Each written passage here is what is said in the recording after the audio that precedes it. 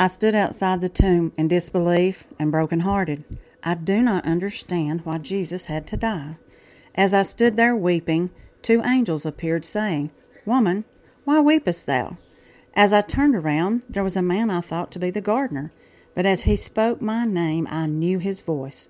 It was Jesus. Everything he said was true. He's alive. When I thought I wouldn't receive what he had promised, there it was, before my eyes.